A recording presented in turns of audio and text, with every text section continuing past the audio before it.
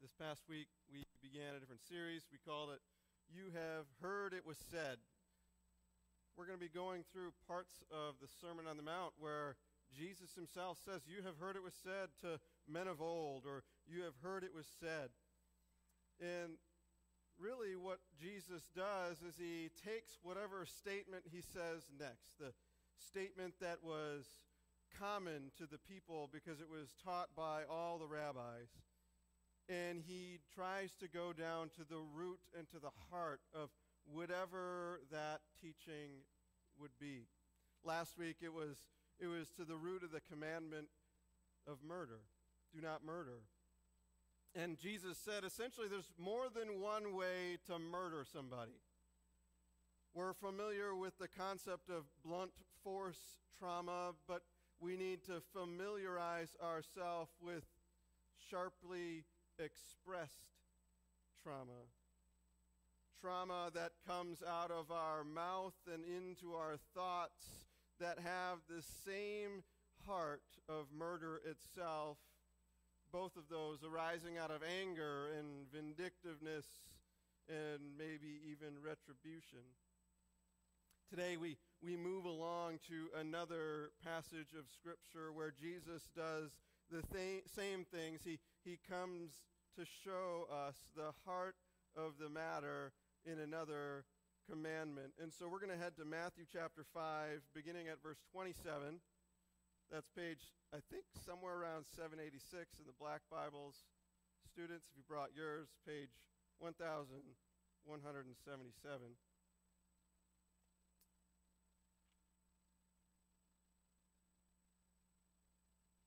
So hear these words. You have heard that it was said, you shall not commit adultery. But I tell you that anyone who looks at a woman lustfully has already committed adultery with her in his heart. If your right eye causes you to stumble, gouge it out and throw it away. It's better for you to lose one part of your body than for your whole body to be thrown into hell. And if your right hand causes you to stumble, cut it off and throw it away. It is better for you to lose one part of your body than for your whole body to go into hell. And we continue, verse 31. It has been said, anyone who divorces his wife must give her a certificate of divorce. But I tell you that anyone who divorces his wife, except for sexual immorality, makes her the victim of adultery. And anyone who marries a divorced woman commits adultery. It's a fun one. Fun one for today. Once again, Jesus says these words, you have heard it was said, centering around the command of Moses that God gave Moses. I'm going to need some help. I forgot the clicker. And it's found in Exodus 20, verse 14. You shall not commit adultery. This is a commandment that the rabbis would teach on and that people were familiar with, and it centers around the idea of the covenant of marriage.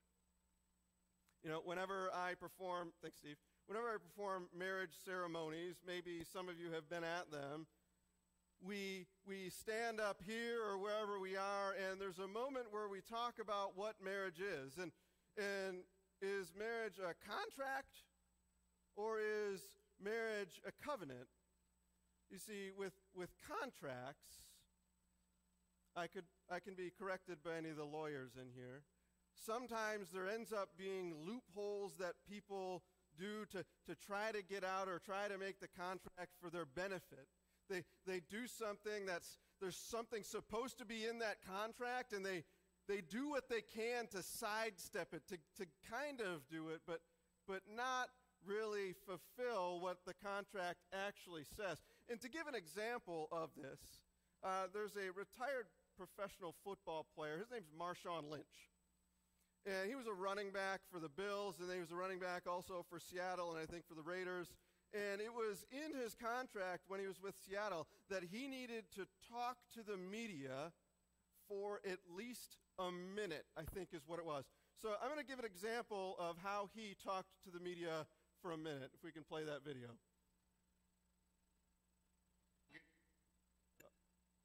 Start it over.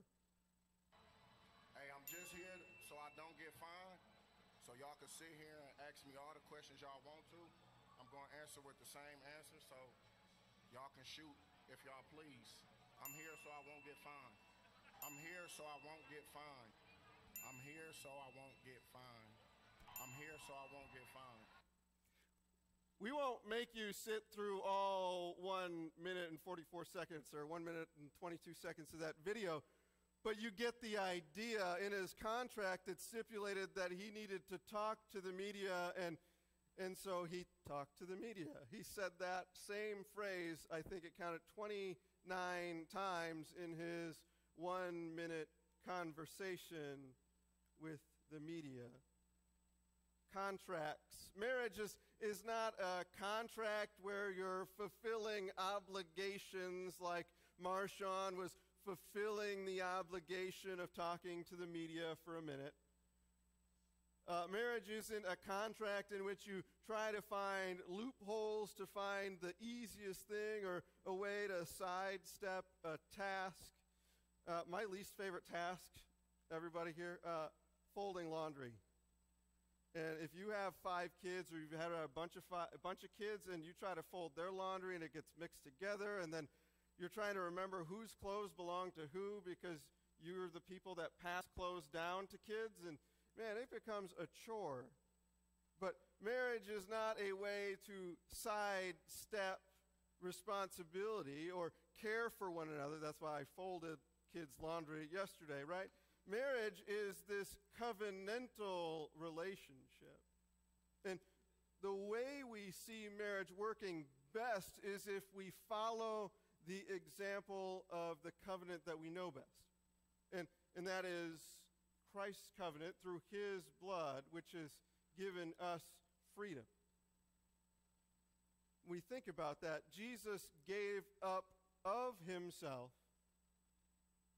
going through the hard thing that was to be on the cross, going through the unimaginable thing by being hung there by nails, is so that the covenant would become into existence and that we, his covenant people, would experience his love.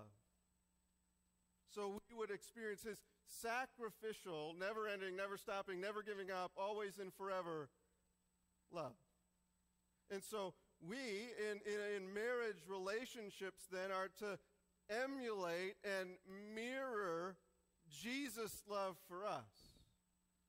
It's where we sacrifice of ourselves doing the hard thing of folding 5 kids' laundry. That's a really low bar example, by the way. We do the hard thing, giving up whatever it is necessary for our love, sacrificial love of our spouse.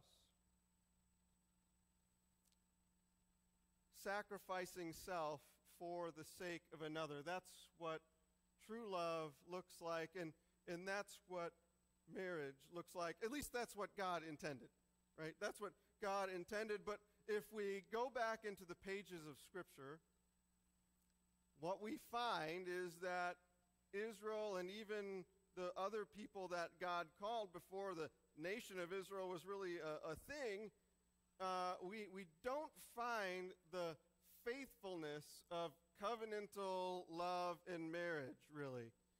If you go back, there's this guy named Lamech. He's got 2 wives. Abraham, he's called out of the land of Ur and he's going to be create this great nation, a chosen people, right? There's this big promise to Abram. Well, he's married to Sarah, but he has a child with Hagar. Jacob wanted to be married to Rebekah, but he got married to Leah, and so then he worked more for Rebekah's father so he could also be married to Rebekah. Hannah, who gives birth to Samuel, was actually one of 2 wives of, I forget what his name is, and it's hard to pronounce, so we won't go there. Then you have Solomon, King David's son. He had 700 wives and like 1,300 concubines. Not really a picture of covenant faithfulness of marriage as we see it. As we move closer to the time where Jesus was preaching this message, people began to start kind of looking the other way. Marriage became this contract with stipulations, and depending on your gender, you each had a different contract. One of the things that began to happen is that men were allowed to be unfaithful to their wives, just as long as that other woman that they were unfaithful with wasn't married. Men were not held up to the standard of purity and covenant love that God had set forth. People were looking the other way when men would behave in that way, but they would not look the other way if the wife or a woman would. This passage we read, Jesus concerned with covenant marriage because it was turned into this contract. Depending on what teaching of or the rabbi you would follow, the concept of divorce was being twisted. Depending on who you followed, some rabbis would allow divorce for some type of indecency, and even all the way to spoiling one's dinner.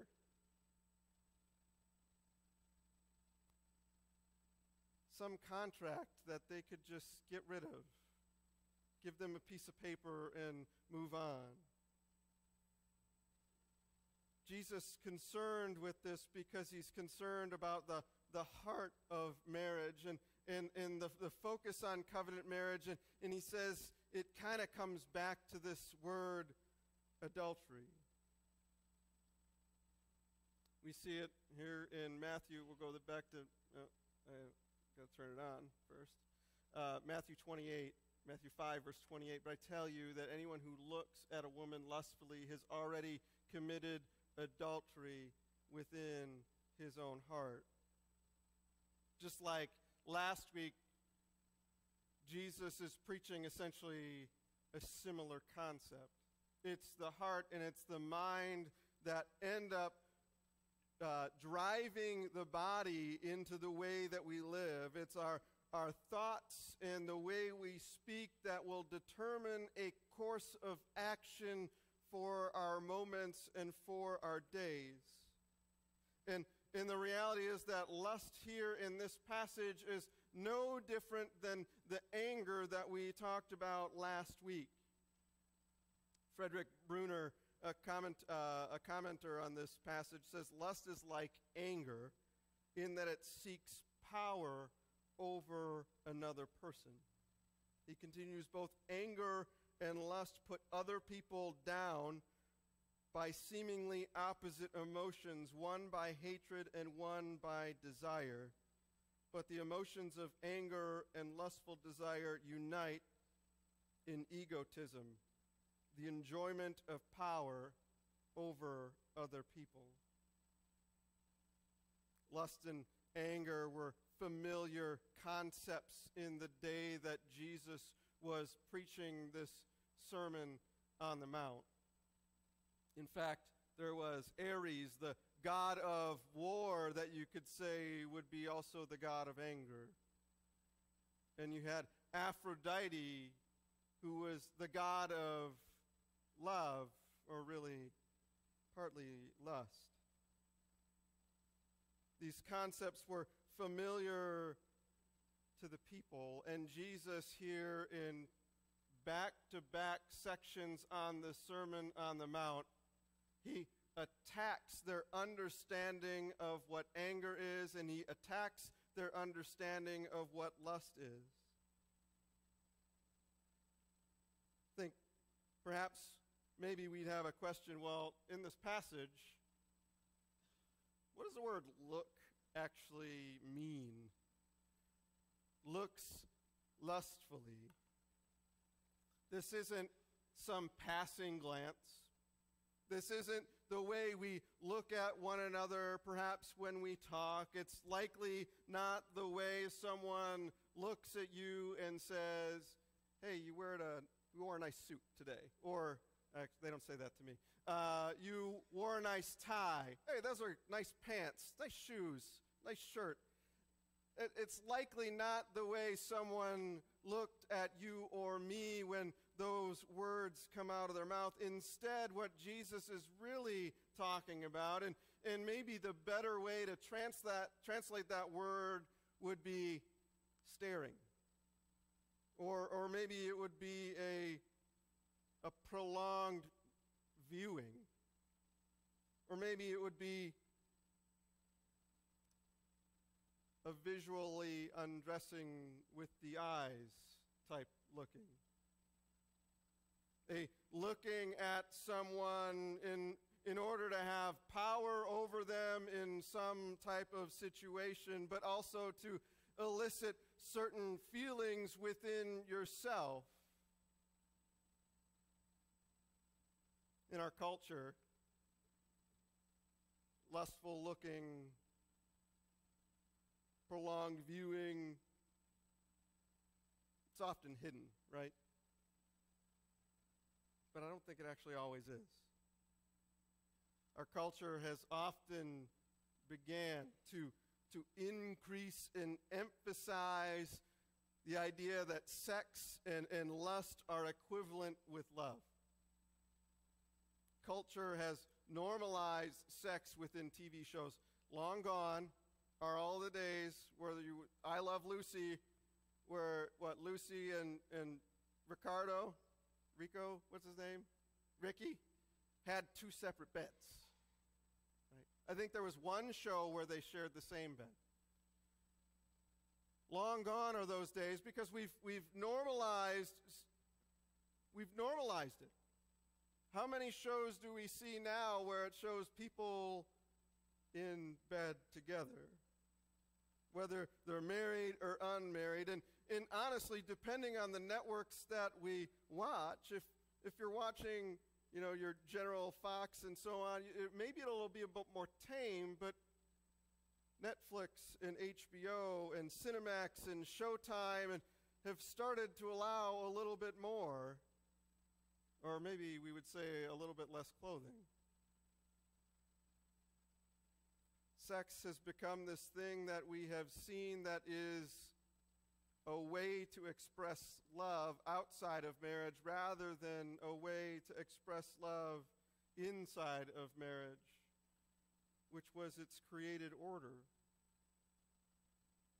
I think culture has also increased or decreased our understanding of love by shows like The Bachelor and Bachelorette, and I'm not condemning any of you if you've watched that.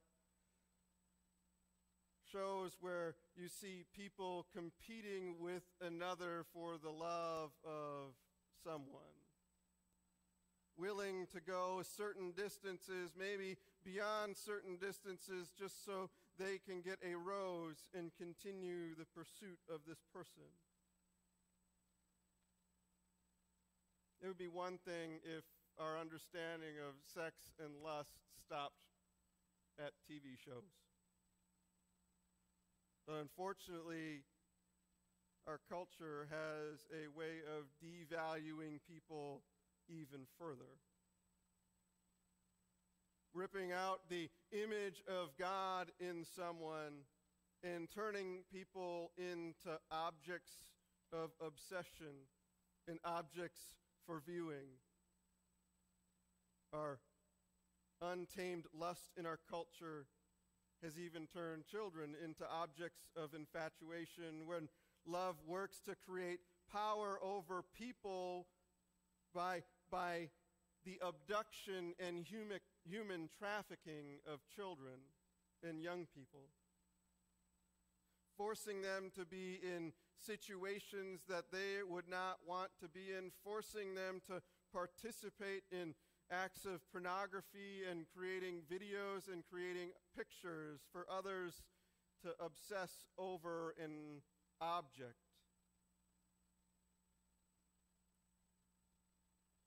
There's data that shows our culture's consumption of pornography has also increased the amount of human trafficking within the United States. continued devaluing of people, of children of God, for the desire to have power over them. I apologize for those visiting the church for the first time. This isn't usually the way things are, but when we find it in Scripture, we have to call it out, don't we? I think lust has crept into homes and schools even. About 4 years ago, the New York Times needed to publish an article with this title, "Teens, Stop Asking for Nude Photos." Can you imagine that? This concept of sexting, sending nude photos of oneself to another individual.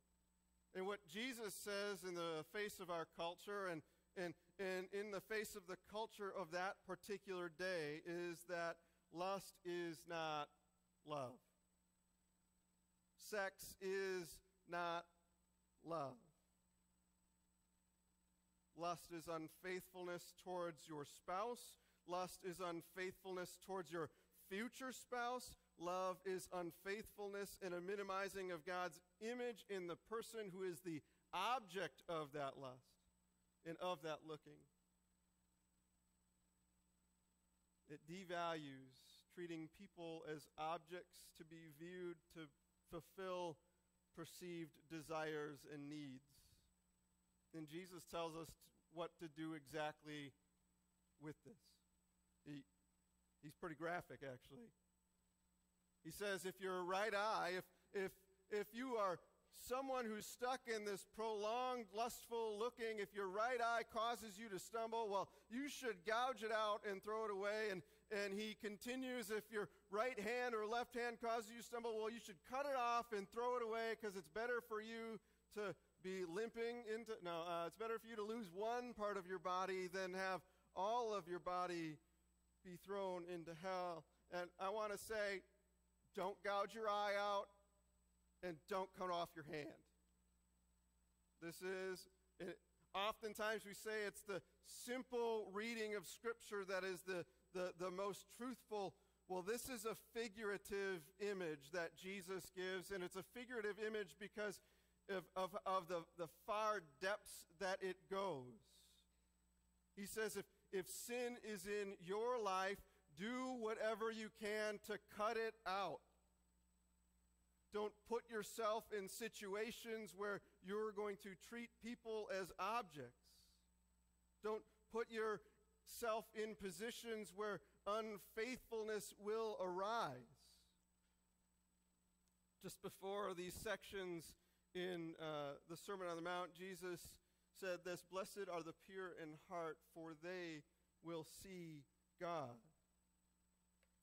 God desires that we ruthlessly rip these things out. That last week it was the ripping out of the anger, ripping out of the vindictiveness, ripping out of the evil that was in our mind that would lead to murder. Today it is a ripping out of that lustful looking in our life. If something causes us just the shred of unfaithfulness within our life, cut it out and find a way to avoid it.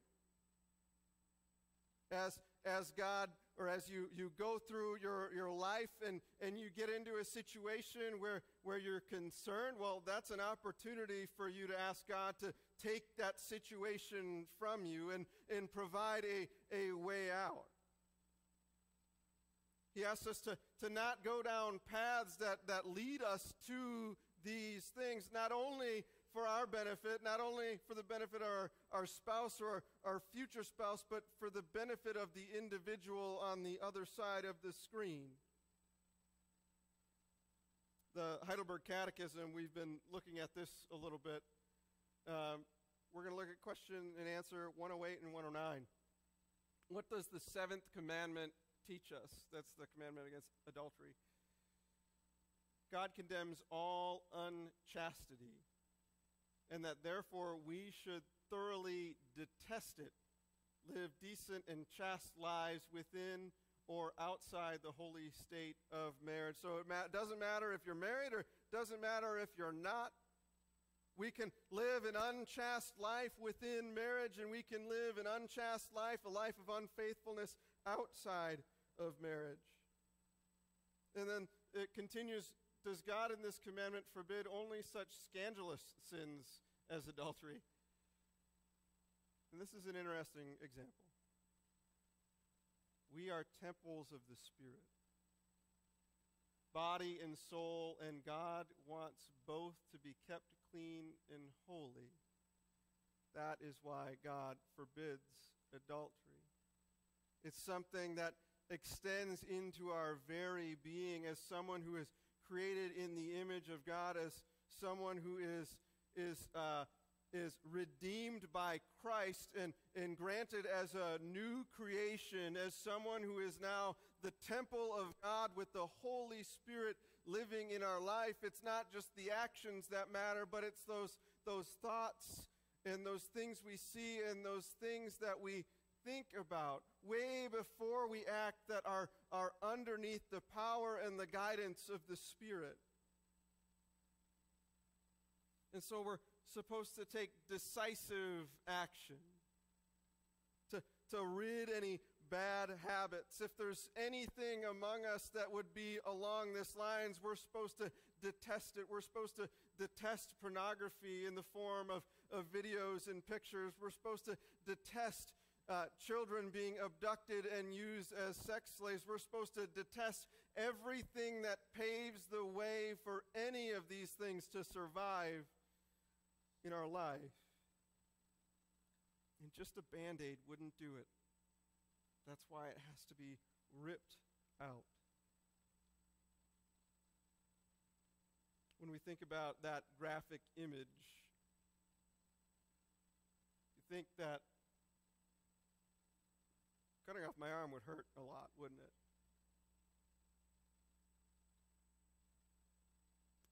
And oftentimes, when there's sin in our life that we're so used to sticking with, whether it's this one or another one, there's an aspect of hurt that you experience when you rip that thing out. Because when you're in that moment, when you're in those days or those times, you certainly feel that you can't live in a way that is different. There would be pain and continued temptation towards that. There would be constant thinking, and then there would be the shame. The shame of what you've done in the past, the shame if someone found out what was in the past. And what we can realize, though, is God doesn't call you or me to live in that shame. As I was getting dressed this morning, I grabbed red pants, and it made me actually think of The Scarlet Letter. Does anybody remember that book? Is it still required reading? I don't know. Back in history, when someone sinned, there was shame. And it was attached to them as that scarlet letter A, as an adulterer. Jesus doesn't call us to go and wear red pants anytime that we've sinned. He doesn't call us to wear that sin on our sleeve, because none of these sins that would be there, that A that would be there, none of those define who you are or who I am as a child of God. And those who are renewed in Christ have that taken away, because it was Jesus who took upon that shame on himself, carrying the marks to prove it. He doesn't ask you to wear the A. He doesn't ask you to wear the something that says unfaithfulness, because he has the faithful wounds that show off that he paid for everything. He paid for it all. And so then we work our life living in the way that he lived for us. And we read that, I don't have it here. In John chapter 15, verses 12 and 13, my commandment is this: love each other as I have loved you. Greater love has no one than this, than to lay down one's life for one's friends. Jesus was willing to go through that hard thing, that sacrificial thing for the sake of his love for you and me. And so therefore we too, by the power of the Holy Spirit, must be willing to go through that hard thing of ripping sin out of our life because of our sacrificial love and our immense love that we have for our spouse and our future spouse and the person at the other end of the screen. It's that power of his sacrificial love that gives us the power to be willing to figuratively cut out our eye or slice off our hand, mirroring that beautiful sacrificial love as Christ. And as we work to rip those things out of our life, mirroring that love means doing more than just ripping those things out of our life, actually. It means doing the hard thing, like having a conversation with your kids. I haven't done it yet, and that's one of the things that I know it's hard. It's this thing we need to talk about what true love is and what sacrificial love is to our children. Having those uncomfortable conversations. Mirroring the love not only means that, but mirroring God's sacrificial love in us also means that we're going to be driven to prayer. That we as parents or as grandparents or uncles or aunts or cousins or whoever you are would be driven to prayer for your nieces and nephews and children and grandchildren. That they may not be entrapped or ensnared, that they may never go through what some people do by being abducted and forced into something that they don't want. We can pray for them that they would not learn what love looks like by what they see on TV, but what they experience through the family of God and the relationships and marriages within the congregation that they're a part of. Ones where they see people married for 60 plus years, devoted in a covenantal love towards one another. As they see young people married within just a couple years continue to pursue one another and care for one another sacrificially, as they see that, they will know what true love is. And they will desire it for their own life. Mirroring this love as a kid means that you could pray for your parents. You could pray for their marriage, that their marriage be one that be of faithfully covenantal, sacrificial love towards one another, that nothing would cause them to be separated. Mirroring this love is difficult, it's hard, it's uncomfortable. But it even goes beyond those things that strictly affect us in who we are and in our marriages or our future marriages or who we are as people. Because we're supposed to detest all of these things, we then should work forth a path of justice that these areas in our nation would be righted. That the devalued image of God would once again be valued in each and every person. And maybe we do that by just putting content filters on our internet and putting it on church as well. Or maybe it's a better way, that's a good way too, but another way is by partnering with organizations. Two organizations I think about that are right here in West Michigan are One Saved International and Women at Risk International. Both of those organizations whose desire it is to see human trafficking stop. Both those organizations that work to help those creating protective boundaries around people, but then also embracing those who had been living in those situations, doing things they didn't want to do, bringing them back, showing them the love of Christ, and then guiding them in aftercare that they may be reunited in society, that trust would some way be restored in their life. It's my hope that we can join together and do the hard thing.